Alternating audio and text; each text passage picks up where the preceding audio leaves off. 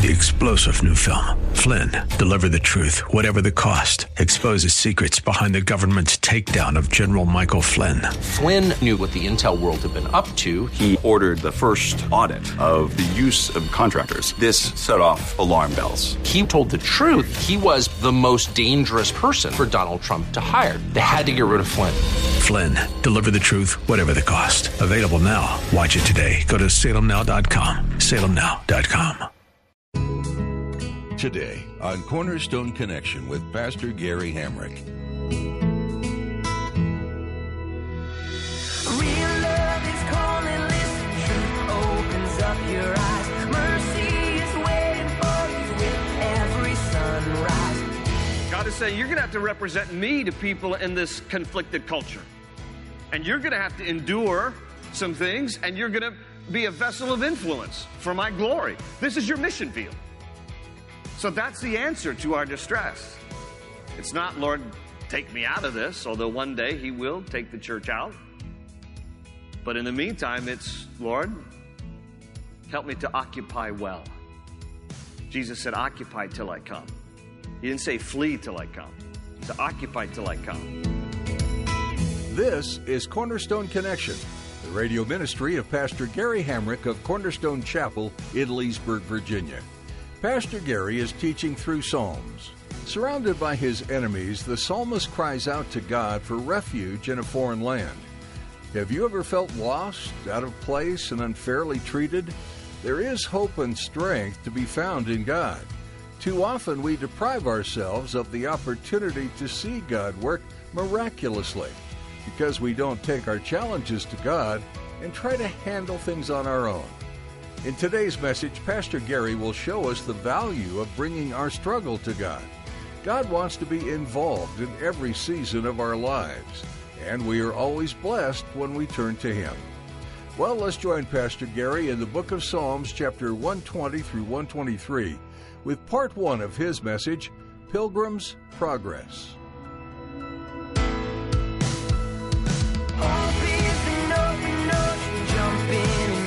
Find the cornerstones, your connection, run towards your new life.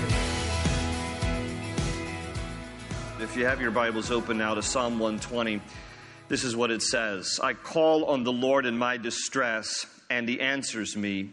Save me, O Lord, from lying lips and from deceitful tongues. What will He do to you, and what more besides, O deceitful tongue? He will punish you with a warrior's sharp arrows, with burning coals of the broom tree. Woe to me that I dwell in Meshech, that I live among the tents of Kedar. Too long have I lived among those who hate peace. I am a man of peace, but when I speak, they are for war. Well, for those of you who are baseball fans, you will be familiar with the now decades-long tradition of baseball players having their favorite song played on the stadium sound system as they walk up to the batter's box. And the reason that they play their favorite song is because it either pumps them up, or it pumps up the crowd, or it says something to define the player. And so this has been a tradition now for the past few decades, and it has this song that they play as the batters come up to the batter box has been very originally called the walk-up song. That's what it's called, the walk-up song. What you may not know is how that tradition started, so I'll give you the background. In 1970, the Chicago White Sox hired for their club organist a lady by the name of Nancy Faust. And so she joined the organization in 1970 as the club organist. And at that time, the organ was located in the center field bleachers. So she was out among everybody else. And so she started a tradition of playing a song on the organ that was the state song of each baseball player when they would come up to the batter's box, just kind of in tribute to the batter. Well, over the years, she started to kind of just have fun with this whole concept. And so one time she heard now Hall of Fame announcer Harry Carey. One time when he was calling a game, she heard him say, "This game is going so long, they're going to have to carry me back home." And so she played on the organ, "Carry Me Back to Old Virginia." which was our state song. And then she started having more fun with it. Back in the 80s, Madonna was a pretty popular pop star then, singer, songwriter, and so a lot of baseball players were dating Madonna back in the day. And when any baseball player who was dating Madonna at the time would step up to bat, she'd play on the organ like a virgin, okay? That was Madonna's hit song, for those of you not old enough to remember. Then she would have even more fun. If a rookie came up to bat, she would play the song from The Who's. Who are you? Who? So this tradition carried on until eventually every MLB player decided, how about my favorite song being played over the sound system? And that's the tradition we have today, thanks to Nancy Faust. Now, why am I sharing this story with you? I'm sharing this story with you because when you look in your Bibles here, between Psalm 120 and Psalm 134, what we have are Jewish walk-up songs. These are Jewish walk-up songs. If you'll notice in your Bibles, a subtitle over every one of those Psalms, 15 Psalms between 120 and 134, there's a subtitle on each of those Psalms that says Song of Ascents. Song of Ascents. So if you have a King James Bible, it says Song of Degrees. In other words, it's talking about climbing up, degrees, or ascending up. And these 15 Psalms between 120 and 134 are so named because these are the songs that the Jews would sing as they would make pilgrimage up to Jerusalem for one of the 3 major feasts every year. Now, you could go to Jerusalem whenever you wanted back in this day, but there were 3 required feasts that every Jew was supposed to travel to Jerusalem to celebrate. The Feast of Passover, the Feast of Pentecost, and the Feast of Tabernacles. And so, as they would make pilgrimage from wherever they lived, really in the world, but particularly from within Israel, they would travel there, and as they'd go up to Jerusalem, they would sing these particular Psalms, 120 to 134, as they would ascend up to Jerusalem. Thus, the title, Song of Ascents. Now, one would always ascend up to Jerusalem for 2 reasons. Those reasons were elevation and consecration. You would always go up to Jerusalem for these 2 reasons. Elevation, because Jerusalem was and is a hilly place. There are 4 main hills or mounts that form a cluster that make up Jerusalem. You have Mount Moriah, you have the Mount of Olives, Mount Zion, and Mount Scopus. Those 4 hills. Remember, it was on Mount Moriah that Jesus was crucified. It was Mount of Olives from which he ascended to heaven and to which he's going to return again. You have Mount Zion, which is where typically the palace was built, and then you also have Mount Scopus. It's a hilly place, and the average elevation around 2,600 feet. Mount of Olives is 2,700 feet above sea level. If you go down to the Dead Sea, which is 18 miles to the south of the city of Jerusalem, you're dropping a difference of 4,000 feet. The Dead Sea is the lowest place on the face of the earth, so coming up from the Dead Sea region to Jerusalem, you're advancing some 4,000 feet to the elevation of 2,700 feet that Jerusalem is. So it's hilly. So because of the elevation, you would always say you're going up to Jerusalem. But even more than that, because of its consecration, Jerusalem was and still is a holy place. And it was considered holy, of course, because that's where the temple of the Lord was built. Now, the temple of the Lord has been destroyed since 70 AD by the Romans, and it has never been rebuilt. But it was considered always a high holy place because of its elevation and its consecration. Therefore, no matter where, from what direction you were traveling to Jerusalem, whether it's north, south, east, or west, you would always say, out of respect to the consecration of the city, I'm going up to Jerusalem. I'm going up to Jerusalem. So these songs here are these songs of ascent. They're going up to Jerusalem. It's a hilly place. They're going up to Jerusalem. It's a holy place. And it was common in those days, just to give you the background of these songs, that when families would make pilgrimage to Jerusalem, they would often travel in groups for 2 reasons. One, for the fellowship of it. I mean, if you have to make 3 trips a year up to Jerusalem. You want to go with some of your best friends and some of your neighbors and family members. And so people would typically travel together. If it took you a few days to get to Jerusalem, you'd camp along the way. So it was just kind of a fun time camping and fellowshipping on your way up to Jerusalem. But in addition to fellowship, it also was a matter of safety. There's safety in numbers. People would travel together because there's better safety going together. Because those who were thieves and robbers and bandits would always take advantage of the pilgrims making pilgrimage to Jerusalem. They knew this is the set time of the feast. We're going to stake out the place. We're going to rob people along the way. So there was safety in numbers. You remember in Psalm 23 when David talked about, yea, though I walk through the valley of the shadow of death, I will fear no evil, for you are with me. There was actually a valley between Jericho at the Dead Sea and Jerusalem to the north that was called the Valley of the Shadow of Death because it was there that a lot of people were robbed and killed on their way up to Jerusalem. So for the fellowship and safety in numbers, people would travel together. Now, you remember, if you know your Bibles at all, that this was one of those occasions when Mary and Joseph made pilgrimage to Jerusalem for one of these feasts, that they accidentally left Jesus behind. 12-year-old Jesus left behind in the temple area. Mary and Joseph had made a pilgrimage. Then they're traveling back to the northern region of the Galilee, and they forgot Jesus. How does this happen? I mean, that would be like going to the mall, shopping with your kids, then getting into your minivan, driving 5 miles away from the mall, and realizing you left Johnny back at the mall. Now, how is that possible? Here's how it's possible. Listen, Joseph and Mary were not negligent parents, okay? Don't call Jerusalem Social Services on them, all right? Here's what's going on. First of all, Josephus, the historian, tells us that the population of Jerusalem would swell to between 2 and 2.5 million people during feast time. There's a lot of people. When you have that many people, you could lose a kid. You know what I'm saying to you? But that's not the reason why they left Jesus behind. The reason they left Jesus behind was, again, to the earlier point I made, when families would travel in large groups for safety and fellowship. So you could have, dozens of people in your entourage traveling to and from Jerusalem, and you're just thinking that little Yeshua's playing in the back with the Greenberg family. And you think that he's in the back playing at the back of the pack and everything's fine.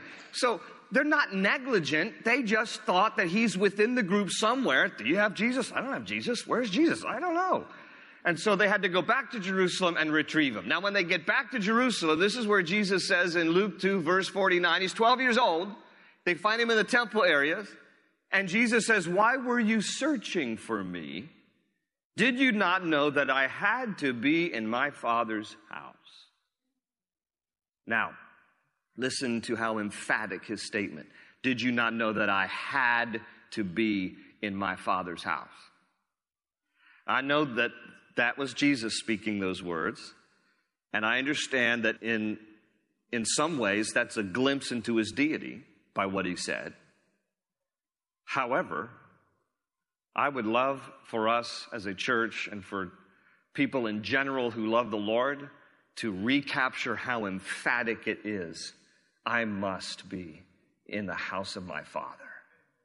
I have to be in the house of God. That the church would be a people who understand out of this emphasis on, I just had to be, I have to be in my Father's house where I can worship him and fellowship with his people. I just need to go to the house of the Lord. Listen, I appreciate that you're here. You could be 1,000 other places this morning. And you chose to be here because there was something in you that just, I have to be in my Father's house. I need to be worshiping there. I need to fellowship with God's people. I need to study the Word together. Listen, I understand. I have no illusions. You can meet God and commune with him anywhere. I get that. But there is no substitute for being in God's house, worshiping God in his house, and fellowshipping with God's people. Amen? This is one of those times when Jesus' own family was making pilgrimage up to Jerusalem. No doubt. Jesus, in his youth and in his adulthood, sang Psalm 120 to 134 on his pilgrimages up to Jerusalem. Our Lord sang these songs. This was part of it. You go up to Jerusalem, you make pilgrimage, you're singing Psalm 120 to 134. These are songs. The genre of this particular section of the Bible. This is the hymn book of Israel. And so they're singing Psalm 120 to 134 on their way up to Jerusalem. Jesus said, I had to be in my Father's house. David captures this sentiment in a couple chapters later. We'll read it in a moment. It's Psalm 122, verse 1. He says, I was glad, King James says, New King James, I was glad when they said unto me, let us go to the house of the Lord. So, people would make pilgrimage to Jerusalem. And since the Jews would be making pilgrimage to Jerusalem for these special feasts, Psalm 120 to 134 are often referred to as the Pilgrim Psalms. The Pilgrim Psalms. And so over the next few weeks, and our journey all the way through the Bible, but we're in the book of Psalms for now. Over the next few weeks, we're going to be looking at some, not all, but some of these Pilgrim Psalms in a short series that I've entitled, and I know you're going to love the originality of this. I've entitled this short series, Pilgrim's Progress. Isn't that original? So that's catchy. Someone ought to write a book by that title. But anyway, that's what we're going to call this, Pilgrim's Progress. And it's the idea that we're also on a pilgrimage. We are. We're on a pilgrimage much like the Jews were on their way to Jerusalem. The only difference is their destination was the earthly city of Jerusalem. Our destination as those who are on a pilgrimage is for what the writer of Hebrews says in Hebrews 12:22. It's for the heavenly city of Jerusalem, the city of the living God. You and I are on a pilgrimage. This earth is not our final destination. We are aliens and strangers. We are not citizens of this earth. Our citizenship is in heaven. And as such, we are on a pilgrimage. But we're not on a pilgrimage to an earthly destination. We're on a pilgrimage to a heavenly destination.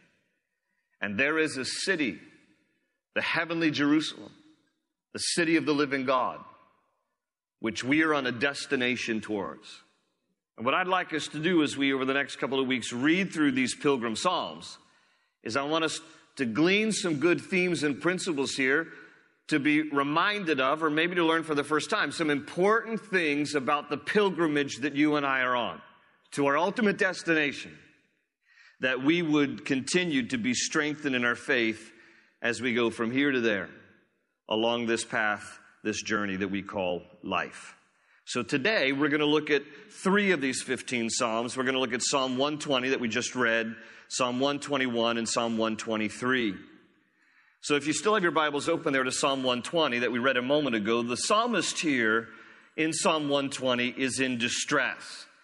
And we find out through this chapter that the source of his distress is because he lives in a culture that is very contrary to his values and his faith.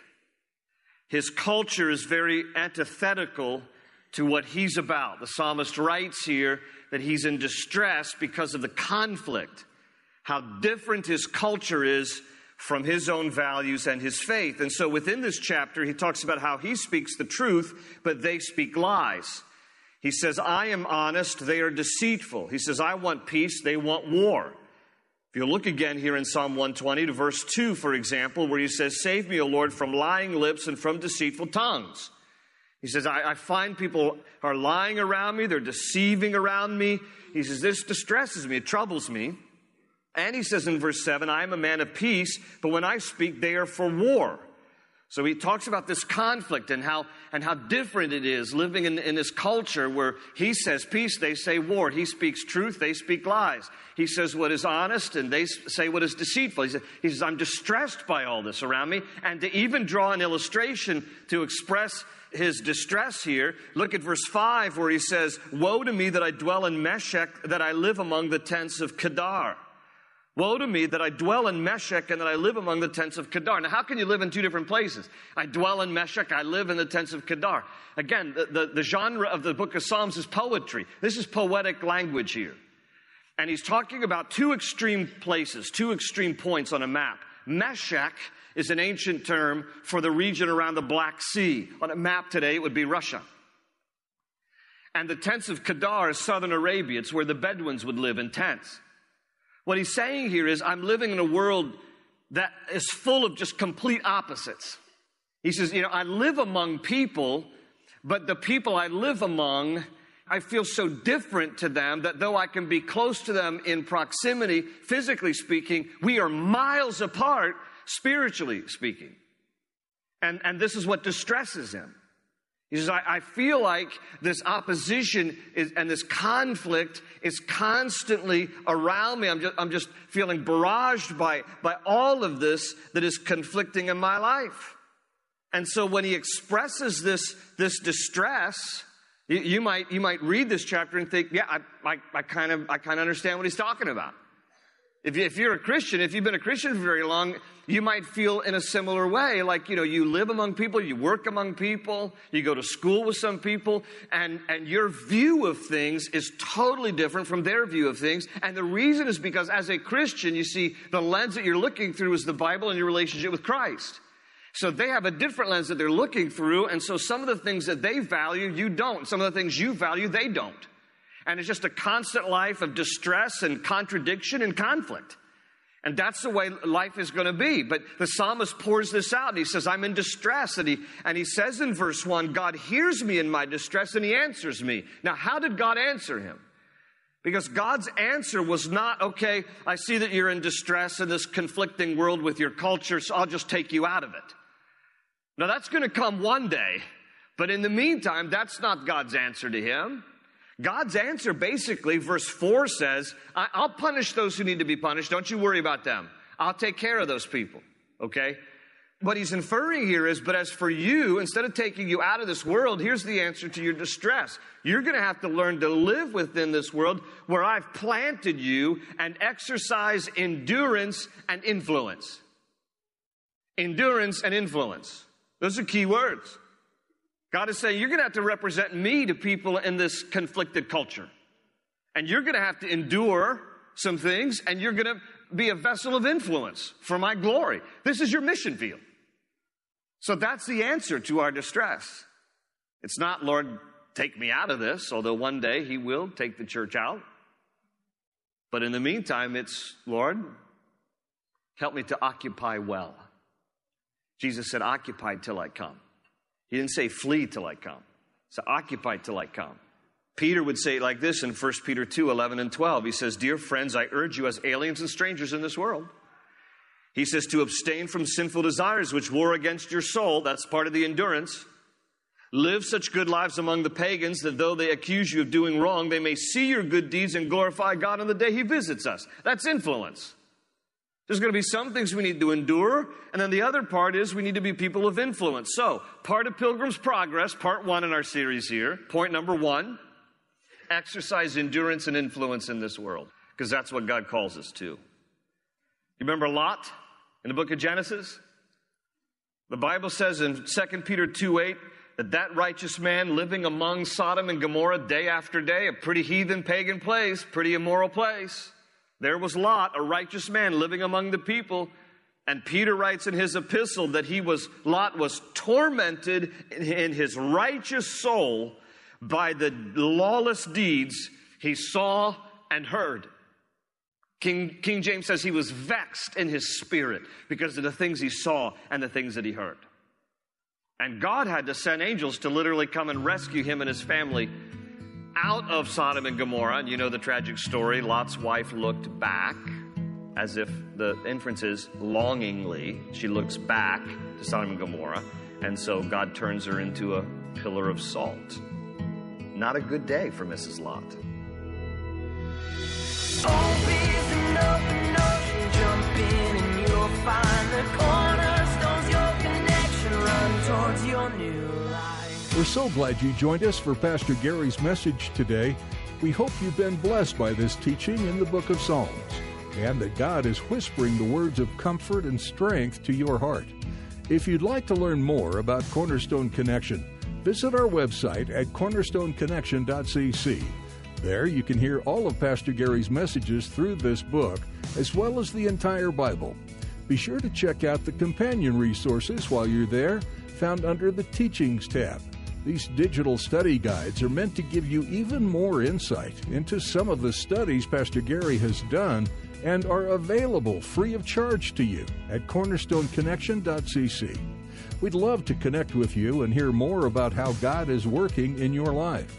Feel free to join the conversation on our Facebook page or check out what's going on at Cornerstone Connection on Twitter or Instagram. We're here to chat with you in person, too, so give us a call at 703-771-1500. Let us know how we can be praying for you. That number again is 703-771-1500. That's all we have time for today. Pastor Gary will have much more to share from his verse-by-verse study through Psalms when you join us again, right here on Cornerstone Connection. They say you're a wandering soul, that you've got no place to go, but still you know, you're not alone.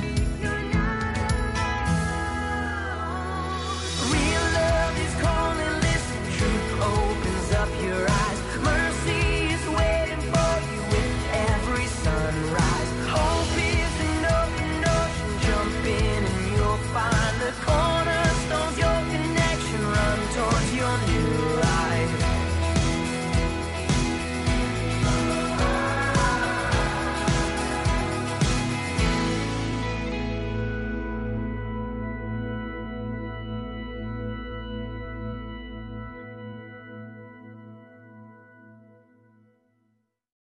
Three-star General Michael J. Flynn, head of the Pentagon Intelligence Agency, knew all the government's dirty secrets. He was one of the most respected generals in the military. Flynn knew what the intel world had been up to. He understood its funding. He ordered the first audit of the use of contractors. This set off alarm bells.